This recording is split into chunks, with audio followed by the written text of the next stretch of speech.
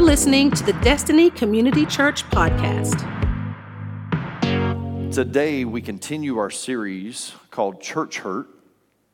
And as far as I know, we're going to end this series today, unless the Holy Spirit wants to do something different.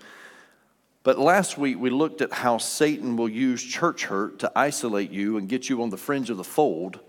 And it's there where he desires to pick you off. So if he can get you outside the fold, outside the herd, and get you on the fringe, that's where Satan wants to pick you off. And Jesus knew that this was going to happen, so he addressed it in Matthew chapter 18, which, by the way, we're going to be reading some more in Matthew chapter 18 today, so if you want to go ahead and turn in your Bibles, you can.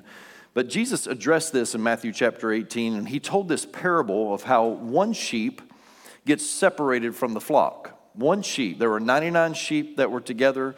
One was separated on the fringe of the fold.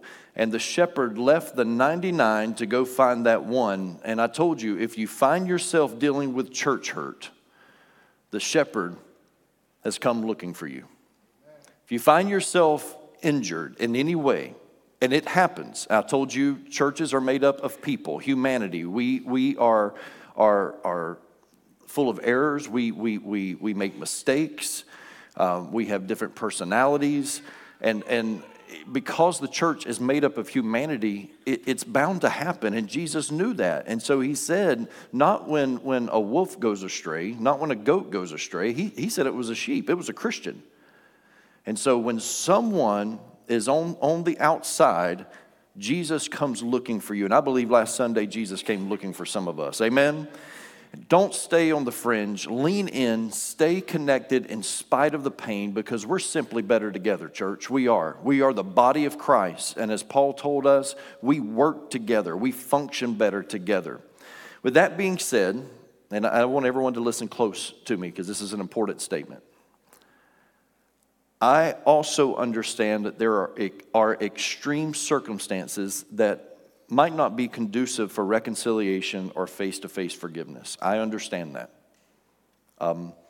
There's a teaching like this, though it applies to many, especially where I'm going today, though it applies to most of us, there are some extreme situations where face-to-face reconciliation is not possible because some situations are not healthy.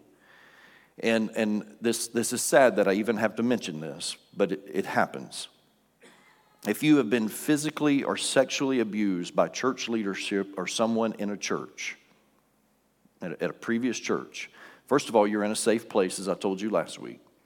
You're in a safe place. We want to help you walk through that. Or, in some cases, if you have been extremely mentally abused by church leadership, I completely understand that facing your offender might not be the best situation to put yourself in, and I would not advise you to do that. So understand, though what I'm going to teach today applies to most of us in the room, and it applies to all of us, but it doesn't apply to all situations. Some situations are unique. And in those cases, here's what I'm going to tell you to do, because you cannot process it without this. You need Christian counseling. Not just counseling. You need Christian counseling, and we've got resources. We can help you with that. You need to seek Christian counseling, and you need to pray that God would heal your heart against those offenses. Okay? In those extreme circumstances, you still need to pray that God would help your heart heal in those offenses. Yet there are others that do not fall into those extreme circumstances, and what needs to happen, and I'm talking to most of us in the room right now, we need to develop a spiritual backbone and have some hard conversations. Thank you. We need to develop a backbone and have some hard conversations. I'm not telling you to be ugly about it. As a matter of fact, Ephesians 4, I quote it often. We have to speak the truth in love. If you go into it, guns a-blazing, it's not going to end well. And so today, I want you to understand that in most situations, this applies, and it's time that we grow up. This is the year of us growing up. We need to grow up, and we need to have some hard adult conversations in those offenses. The enemy has convinced so many of us that being hurt and offended is okay and that it's just your cross to bear. And I'm asking you, be careful in that, because you just might find your identity in that pain. And don't let what has happened define you. Don't let your offense define who you are. If last week was about awareness, okay, I'm on the fringe of the fold. Jesus is searching for me. He's looking for me in the middle of all my hurt and all my pain. If last week was about awareness, today is about not only fixing it, but it's also about preventive maintenance. And church, this is such an important message for us as a body of believers. We are 17 and a half years old as a church. Sometimes it feels like yesterday.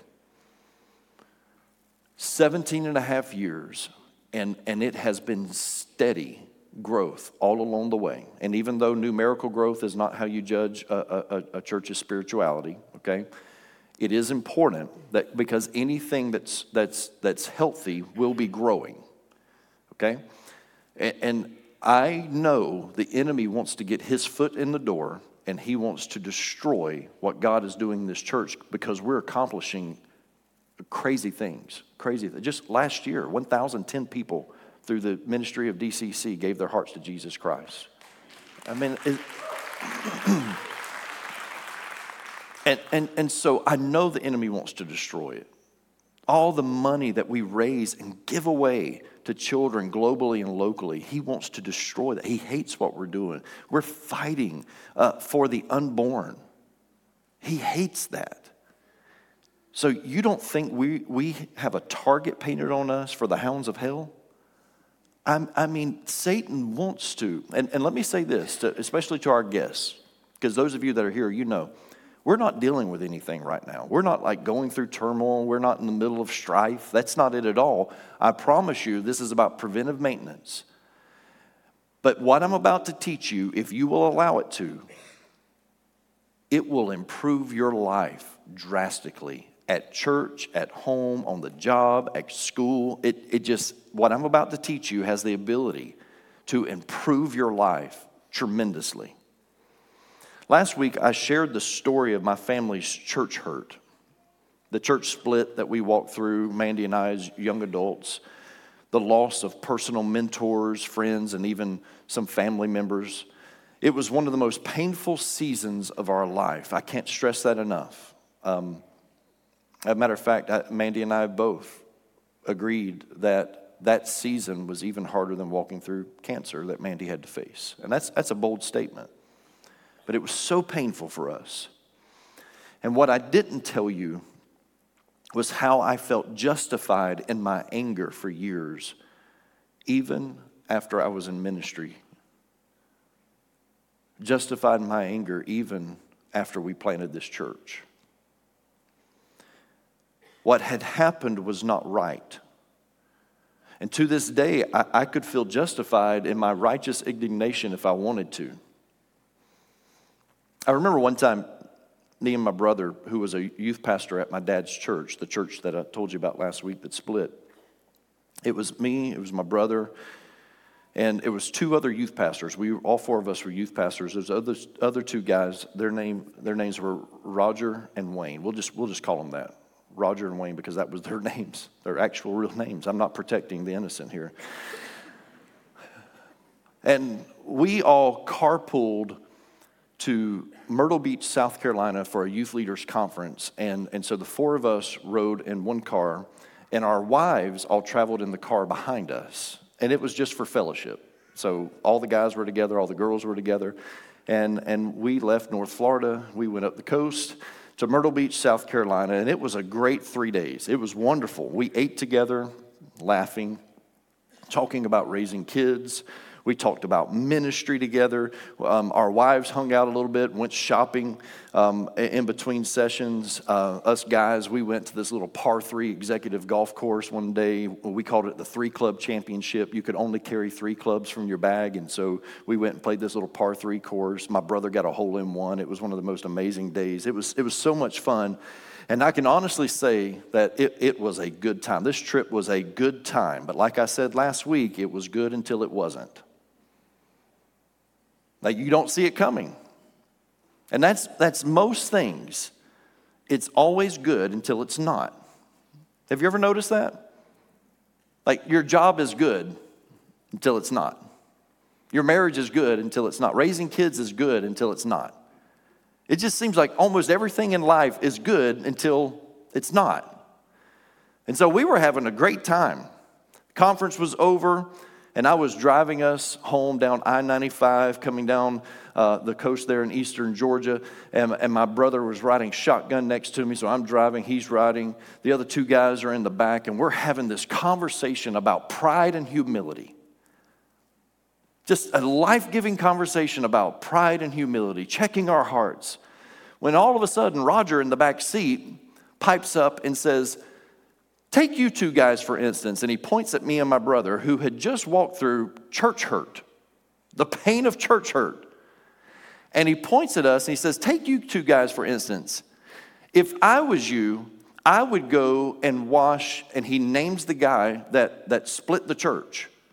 He names him. He said, I would go and wash his feet for him as an act of humility. I took my eyes off the road. I went, what? And Wayne sitting in the back seat, his eyes got about that big. I mean, this guy's just innocent. He's like, the road, watch the road. And I looked up and there's an exit, and I took that car off that exit as fast as I could. I pulled into a gas station. I put it in park. I didn't even turn it off. I slammed the door as hard as I could. I was hoping all the windows would break. I stomped into that gas station. My brother was right behind me, and the women pulled up, and his wife got out of the car. Apparently, this is a problem with him. She got out of the car, and she said, well, what did my husband do to tick them off? It was tough. Wash his feet? After what he did? After how he hurt me, hurt my family? For years, I struggled with that situation. And you want me to wash his feet? It was the most ridiculous thing I'd ever heard. What? The truth of the matter is that I lived for 15 years victimized by what had happened. For 15 years, I let it control me. I was hurt. I was betrayed. The one good thing that came out of it was that I became an extremely loyal staff member to the two pastors that I worked for. If you were to go and ask them, they'll tell you Rocky McKinley was the most loyal staff member I ever had. Because I was determined that nothing was going to catch them off guard. If I heard scuttlebutt out there, anyone talking about them, anything, I made sure that I put an end to that. And if someone was planning something against my pastor, I went to my pastor, and I said, you need to keep an eye on this. I was extremely loyal to this guy because that Absalom spirit was not going to take root in my heart. I was not. And when the enemy would come and try to pat me on the back and say, look how good you are, when you're pastor of this church, you're going to be a great pastor, I would make sure that I would put that fire out as quick as possible because I was not going to betray my pastor. That is the one great thing that came out of all of that, is that it taught me how to be loyal. And I protected the men of God that I worked for. But in my hurt and in my pain, I was determined not to become Absalom. Loyalty became my mantra. And there's nothing wrong with that. It's good to take the pain that you've been through and use it for the greater good. It's great. But what wasn't healthy was the inner bitterness and anger that I felt in my heart towards a certain individual that caused all of that pain in my life. I want you to listen to the words of Jesus in Luke 17:1. It's a powerful statement. It says, then he said to the disciples, it is impossible that no offenses should come. It's impossible that no offenses should come. In other words, it's going to happen. Offenses are coming. You might as well be prepared for it. That's why we're doing this today. Be ready for the offenses because they're coming They're inevitable offenses. You're going to be offended in life. It's going to happen not just once. It's going to happen many times in life. You're going to have the opportunity to be offended. And if you're not careful, you're going to be like me and you're going to let it take root, and bitterness is going to control you. If you live long enough around people, you will be offended. And if you have any connection to humanity long enough, chances are you're eventually going to offend someone. You're going to be the offender. At some point, you're going to hurt someone. Shoot, some of you could live by yourself in the North Pole and still figure out a way to offend yourself. It's going to happen. It happens. So what do we do with this offense? That's the question. What do we do with it? And this is one of the number one areas where people get it wrong. Unfortunately, it's one of the number one areas where Christians get it wrong also. We're not exempt from this. People in the world get it wrong. Christians get it wrong. We like to sit around playing that victim card, sitting in our hurt, sitting in our pain, rather than doing something about it. Well, wouldn't you know it? Jesus had an answer for this. And these are the parts of your Bible you like to ignore. Because Jesus told us exactly what to do with this offense.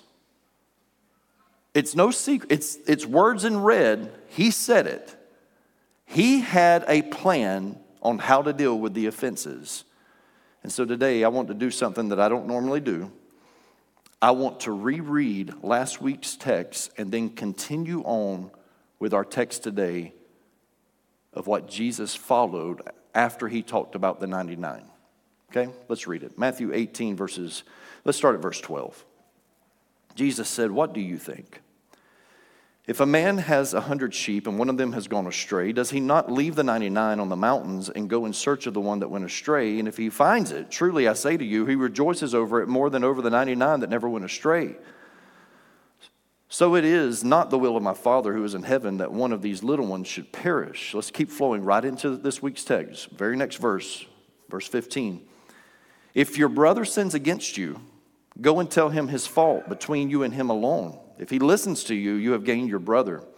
But if he does not listen, take one or two others along with you, that every charge may be established by the evidence of 2 or 3 witnesses. If he refuses to listen to them, tell it to the church. And if he refuses to listen even to the church, let him be to you as a Gentile or a tax collector." In other words, you begin treating them exactly like you treat Gentiles that you don't like to be around, or tax collectors that you can't stand. He says if they refuse to listen to the church, then this is what you have to do. So there's some steps here. It's just interesting to me that right after Jesus tells the story of the lost sheep, he immediately addresses how we are to deal with church hurt and pain. Do you not think that the lost sheep and how to deal with offense go hand in hand? He didn't even take a breath. He just immediately went right into this. And while Satan is trying to get you away from the herd on the fringe of the fold, and Jesus is coming after you, Jesus continues with an explanation on what to do when you are offended by another sheep, by one of the sheep. When another sheep offends you, what do you do with it? An offense can be defined as a feeling of being insulted, slighted, or wrong. Being offended, it's an emotional response is what it is to a perceived injustice or indignity against your life. When we're offended, we are experiencing hurt feelings. Sometimes it's resentment, it's anger, it's contempt, it's personal outrage. And they're the result of us being unfairly treated and feeling like somehow our rights or our dignity or whatever has been violated. That's how offenses come. And if these offenses are not dealt with properly, they can bring spiritual harm to the believer. Hear me. If they're not dealt with properly, they will bring spiritual harm to the believer. I'm going to say it louder. If these offenses are not dealt with properly, it's going to cause you spiritual harm. So Jesus offers us this 3-step process to deal with offenses. I'm not always big on steps, 3-step processes, 12 steps to a better you, that kind of. I'm not big on that stuff. But if we've ever needed a clear-cut method, like let's don't read between the lines. Let's, Jesus, I don't have time to figure out the Bible code on this. Like I need to know exactly how to do this. He did it for us, and this is that area that we need it the most. And so Jesus just said, you know what? I'm not gonna speak in parables on this. I'm just gonna tell you what to do. Thank God, because we need to know what to do. Now I know what some of you are thinking. Well, Pastor, I've heard this before. Pastor, I've heard you preach this before. It reminds me of that story of this old Baptist pastor. There was a Baptist church that was looking for a new pastor, so they brought him in and they interviewed a few candidates, and they landed on this one particular guy. They liked him a lot. And so they offered him the job. You come be our pastor. It was great. He got there the first Sunday, and he preached an outstanding message, opened his Bible, preached this powerful sermon that was biblically sound, it was theologically accurate, and it was just applicable. People knew how to walk it out, and people began nudging each other, and they were like, this is just who we needed. This guy's perfect. The second Sunday, he takes the pulpit, he walks up to it, opens his Bible, he preaches a powerful sermon, theologically accurate. It was applicable to the congregation's everyday life. However, it was the exact same sermon that he preached in week 1. Some of the people were a little concerned, but nevertheless, they extended grace. The third Sunday, he walks up to the pulpit. He preaches the same exact message, and the congregation, though they were confident that this preacher was a godly man, they were very concerned, and a few church members approached a group of deacons, and they said, listen, if he has the audacity to preach that sermon one more time, you're going to have a talk with him. On the fourth Sunday, the pastor walked up, and he took the pulpit. He preached the exact same message again. After service, the deacons called him aside, and they said, can we talk to you? And they said, sure, brothers, what can I do for you? And they said, our question is, why do you keep preaching the same sermon? Do you have another sermon? Is this the only sermon that you have? The preacher took off his glasses, he folded his arms, and he says, I do have another sermon, but this church hasn't obeyed the first one yet. Yes, I have preached Matthew chapter 18 before. I have. I know that most of you know the 3-step process that Jesus shared, but until this becomes a common practice, I feel the need to keep preaching it, because some of the best people that I know, they do not practice this in their own personal lives, and it has the ability to change everything. In Matthew chapter 18 and verse 15, Jesus says it's about that one that sins against you is what he talks about, that one who offends you, the one who sins against you. That phrase, sins against you, comes from the Greek word scandalon. It's where we get our word scandalize or scandalous from. And scandalon means a stumbling block or an offense. A stumbling block or an offense. It is the same word that Jesus used in Luke 17:1 that I read earlier that said it's impossible that no offenses should come. It's impossible that no stumbling blocks or offenses will come. So, church, again, offenses are coming. The question is, will you allow them to become a stumbling block in your faith? Or are you going to keep tripping over this situation? Are you going to fall over the matter? Are you going to let it affect your spiritual life?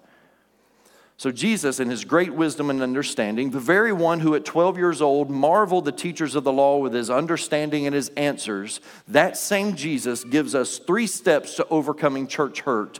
I think we should sit up straight. I think we should listen to what he's saying, take note of this, and say, okay, here's how you want me to walk it out. This is the way to recovery on this. I'm ready to get over some church hurt. I'm ready to get over some pain. So Jesus, you know what to do. Teach me.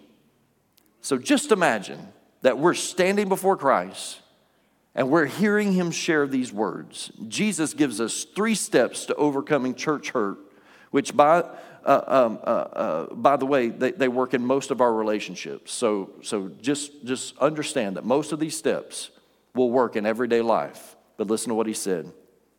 The first step is this. If someone offends you, then go and tell them how much it hurt you. That's simple. If someone offends you, scandalon. If someone offends you, go to that person and tell them that they hurt you. If your brother or sister sins against you, don't stand back and wait for that person to come to you first and apologize or say, I'm sorry, I was wrong. If you see that the conflict has occurred and someone has sinned against you, Jesus said it is up to you to make the first move. You see the problem. Is it possible that maybe the other person does not know that it's a problem, or maybe they don't even know how it offended you? And let me say this, it's easy. It's easy.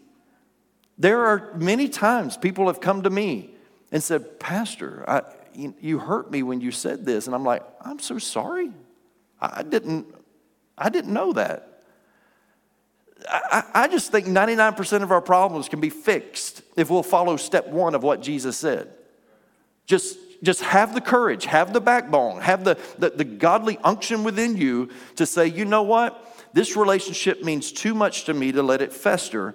I'm going to go and I'm going to have a bold conversation with this person in love because I want to help fix this. The whole process is about making amends, and I don't want to live with this bitterness. I don't want it to take root in my heart. So I'm going to follow step one of what Christ said. This is what I thought about in my study time. I thought, you know what? I should just stop right here and say, listen, if someone has offended you and they're sitting in this room, get up and go to them right now. Don't do it. But man, I'm telling you, we could fix so many problems. Church hurt could be eliminated before it even gets started if we would just follow step one. And it's been a while since I taught this, but at DCC we have a rule. Right place, right time, right attitude. Say it with me. Right place, right time, right attitude. Say it again. Right place, right time, right attitude. Listen, if I offend you, if I do something that you get upset with, at the right place, at the right time, and in the right attitude, come to me. Come to me. Come talk to me about it. But I've got to give this disclaimer. Please hear me. Right after service today, standing in that foyer is not the right place, it's not the right time, and it's not the right attitude.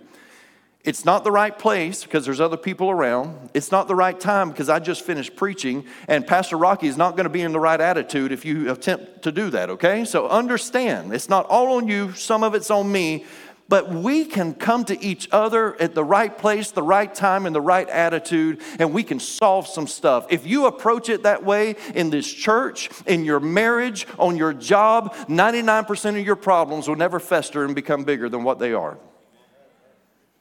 I'm thankful that we don't have those problems at DCC.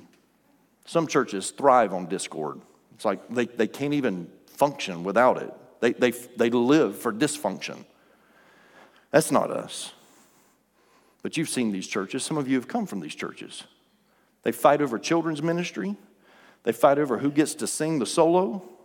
They fight over the color of the carpet. I've shared this before, but I've got an evangelist friend named Mo, and he tells a story of a church out in California that they split over the mural that was painted in the baptistry of the church because Adam had a belly button, and some people in the church didn't think Adam was he wasn't born of a woman, therefore he never had a belly button. And they split the church over it. Listen to some practical tips from PR. You ready? When you approach that person one-on-one, don't go in with guns loaded. The goal is always restoration. Galatians 6:1 says, you who are spiritual should restore him gently. If you walk in and you're ready for the fight and they have no idea that they're about to enter into a fight, it's going to blow up. And here's another tip for you. Keep it between the two of you, one-on-one. Just the two of you. You don't need others involved in that first step. Proverbs 25 verses 8 and 9 says, do not go out hastily to argue your case. Otherwise, what will you do in the end when your neighbor humiliates you? Argue your case with your neighbor and do not reveal the secret of another. Keep it between the two of you. Because here's what happens. Let's say me and Paul. Paul, could just walk to the stage right here. Let's say me and Paul are having strife. We are not seeing eye to eye. Rather than go to him and say, Paul, you're a moron. You're not thinking properly. I love you, brother, but you're just, again, if I call you moron, it's because I love you. If I call you idiot, it's different, okay? Paul, instead of going to him and saying, Paul, we need to talk about this, I go over here and I'm like, Jake, come here. BJ, come here. Y'all come here. Y'all come here. Martin, come here. Come here. And I'm like, guys, now I want you to listen. Paul's an idiot. And I need to share with you what he's done. All I'm doing is sowing discord. Instead of having the backbone to go and have a conversation with my brother who loves the Lord, I'm over here sowing discord because I'm trying to build my alliance. I'm trying to build my team. I just, because misery loves company, right? I just want them on my side is all I'm doing. Gentlemen, you have the right to rebuke me. We should have the right in this church to rebuke each other so that it never comes to that, forcing me to have to come to him. We should remind each other. Thank you, guys. You can go be seated. Thank you, you moron. Keep it between the two of you. Too many believers mess this thing up, right? We can't function that way. Number 2, Jesus said, if they refuse to listen, take 1 or 2 others along. So if you try to have that conversation, Jesus said, and it doesn't work, you two can't come to an agreement, then he said, take 1 or 2 others with you. This way, 2 can hold him while you beat him up. It's brilliant, right? Jesus knew, no, I'm just kidding, that's not it. This is a pivotal point in the conflict. When you take 2 other people with you to go and have this conversation, this is where they will either receive wise counsel, or maybe you will receive wise counsel, or one or the other will fall deeper into the offense. This is a pivotal moment. And if step 1 doesn't work and the person will not listen, don't give up. Go to this step. Jesus said to take 1 or 2 others along with you, and they're going to serve as witnesses. They're going to be there to help reconcile. Several scriptures point to the importance of taking 1 or 2 others along. John 8 and 17 says, in your law it is written that the testimony of 2 people is true. You might need 2 people to talk sense into the both of you. So don't take someone that just agrees with you. Take someone that loves both of you. I need to take someone into this conversation that loves me and they love Paul and they want to see Rocky and Paul be healed. Say it louder. Guys, this is good advice. Proverbs 15 and 22 says, without counsel plans fail, but with many advisors they succeed. 2 Corinthians 13 and 1 says that every charge must be established by the evidence of 2 or 3 witnesses. Deuteronomy 19 and 15. Now listen, this is when it gets serious. A single witness shall not suffice against a person for any crime or for any wrong in connection with any offense that he has committed. Only on the evidence of 2 witnesses or of 3 witnesses shall a charge be established. When Jesus said this about taking 2 or 3 others with you, he was referring back to the law and said, listen, if you're going to get anything settled in this, you're going to need some outside help. If you've tried one-on-one and that doesn't work, take 2 or 3 people with you that can help you come to some type of agreement. And you know what? You can't always go back to the friendship that you once had, but you can somehow establish being cordial with one another for the health of the common body, of the greater body. So you've got to strive for this. It would be in everyone's best interest to get the right people involved in this. Some years ago in Texas, they were being plagued by this Mexican bandit, and he would slip across the border and he would rob their banks. And his name was Jorge Rodriguez. If there's a Jorge Rodriguez in the house, I apologize. But his name was Jorge Rodriguez. And they hired this detective to get their money back. And the detective tracked Jorge down to this small Mexican town where he found him sitting in a bar, in a saloon. And he confronted him right there. And he said, tell me where you hid the millions or I'll blow you away right here. And at this point, Juan Garcia, just a bystander, he stepped up and he told the detective, he said, Jorge can't speak English. So he said, just, tell me what you want him to know and I'll translate to Jorge.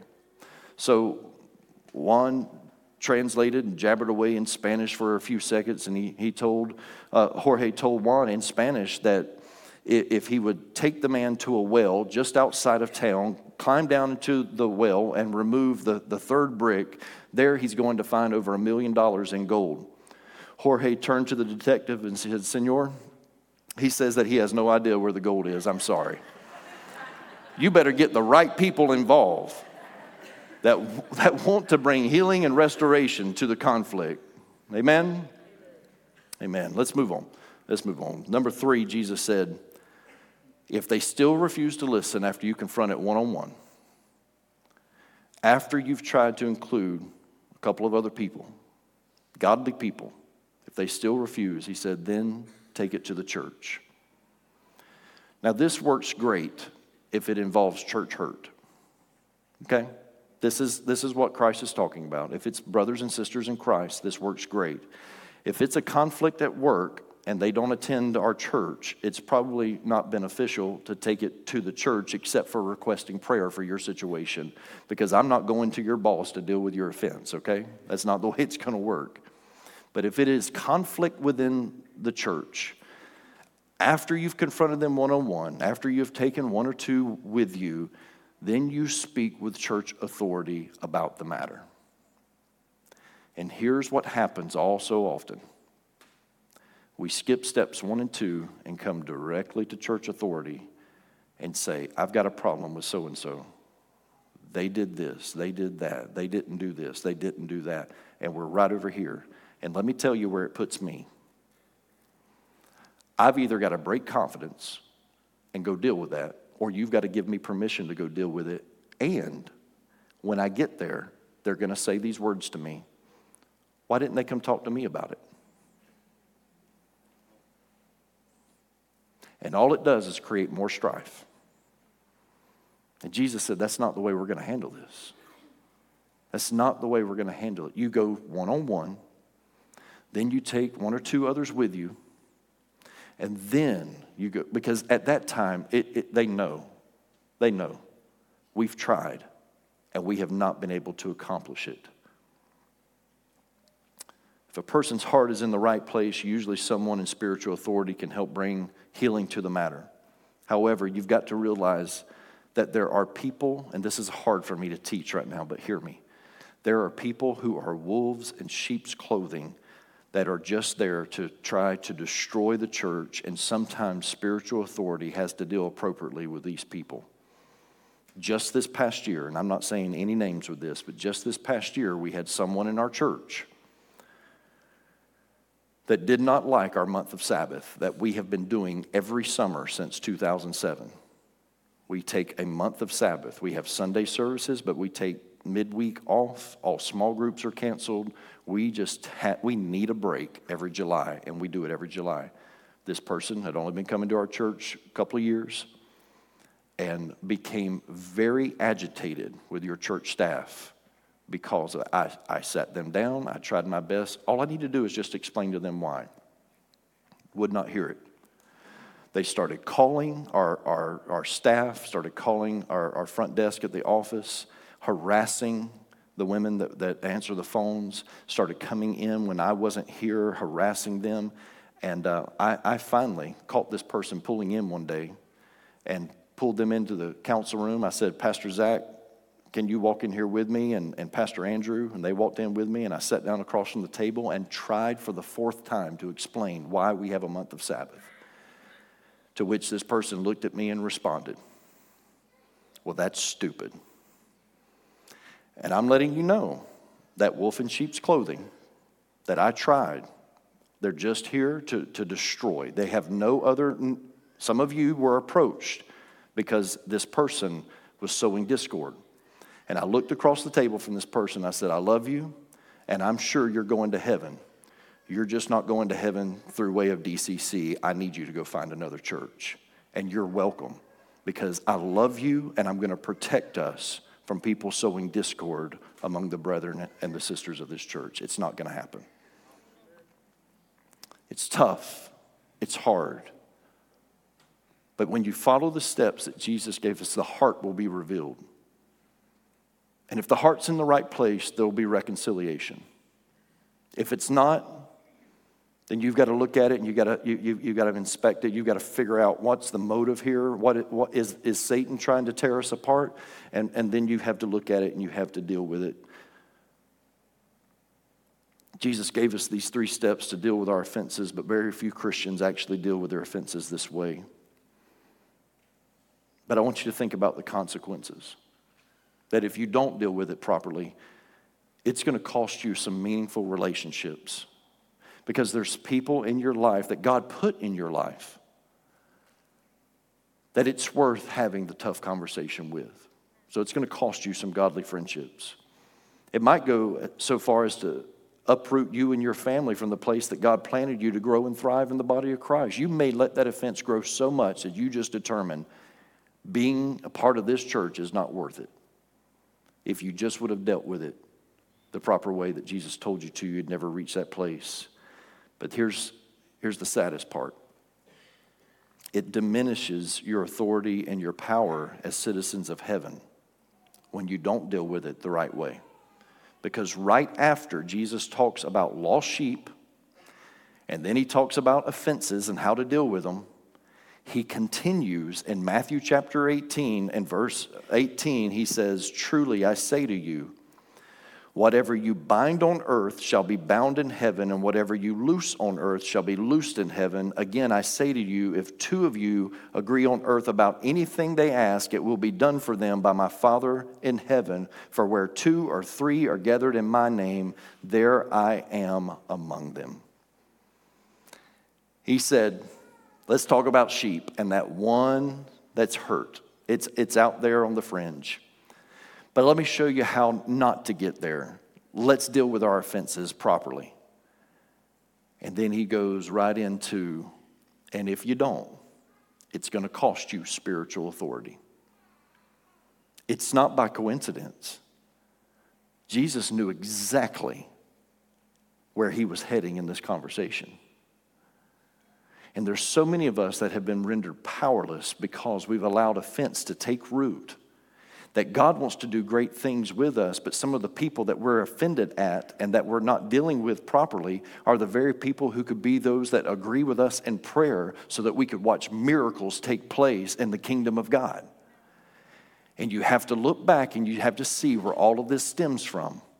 Satan is the father of lies, and he'll plant it in your heart that that relationship with that brother or that sister in Christ is not able to be reconciled, and therefore you will break it off and you won't try to follow the biblical plan that Christ laid before us.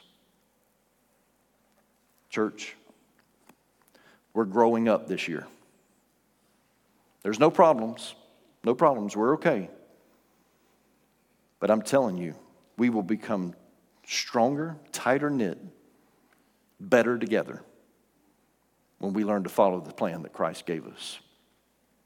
Around 2010, the Holy Spirit began to deal with me personally about the whole church split incident that happened 13 years earlier at a church that I wasn't even on staff at, just a church that meant a lot to me. And I felt like God was telling me that He could no longer bless my ministry until I dealt with this offense. And I pleaded with God, I cannot do this. And that's when someone in our church, Reba, you came to me.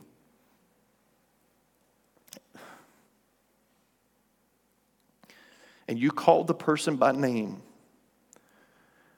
And you spoke some words to me that day that I had to really go home and pray about on how to deal and how to get to a place of reconciliation. God used you that day to speak to my life, and I didn't like it, but He used you. It wasn't you. It was the situation. I liked you most of the time. But I was pleading with God, I can't do this, God. I can't do what you're asking me to do. And for the next 2 years, God began preparing me mentally to have a conversation with someone I had not spoken with for 15 years because of hurt, because of pain. Church hurt was so deep inside of me. And for those 2 years, He kept dealing with me. And what God was preparing me for was, and this is what I just felt the Holy Spirit say to me. You can't go into this conversation and expect the apology that you want, that you are demanding. Because what I wanted was, I was dead wrong. I never should have done it. And please forgive me. Full responsibility. That's the only way. I even had family members come to me and say, I'm not forgiving him until he asked me for forgiveness. And I knew I couldn't live that way, but yet I hadn't forgiven him. And so for those 2 years, God prepared my heart. You're not going to get the apology you want, but you need to have this conversation. You need to be prepared for it. So I called a family member that worked for this person, was on staff at his church. And I said, I need you to set up a lunch so that he and I can talk. And he set it up, and we met at a restaurant that had a back room, and they reserved a table in the back room for us. And the three of us went and sat down, and it was awkward. The small talk, how it started. I mean, imagine picking up a conversation with someone you haven't seen in 15 years. That was the best man in your wedding. He was the mentor in your life. You're in ministry today because of him. And you sit down and you have this conversation and you start, and I don't want to have small talk with this person. And we start talking, and after we ate, this family member of mine stood up and said, I'm going to dismiss myself so that you two can talk. And he walked out, and we began to talk. And the Holy Spirit was right. Imagine that. I didn't get the apology that I wanted, that I felt like I deserved. But here's what I did get.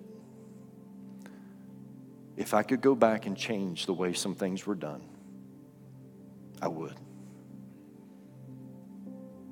That was it. And it was all I needed. Because at that moment, the hurt, the bitterness, the anger, it all went away. It just vanished from my heart.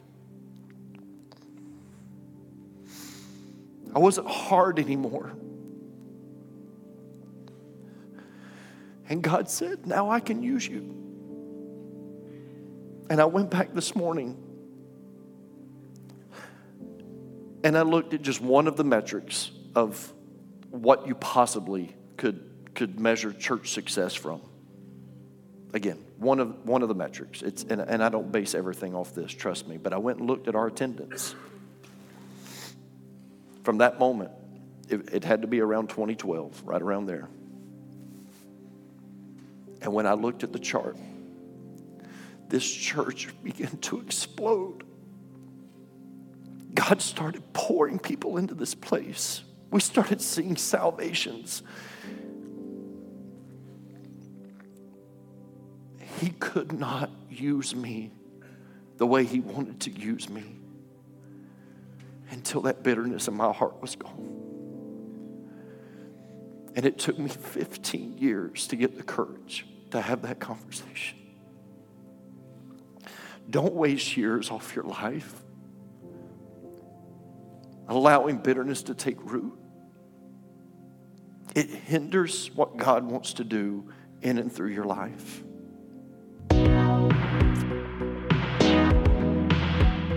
Thanks for listening to the Destiny Community Church podcast. To learn more about DCC, including our service times and location, visit us at destinycommunitychurch.org.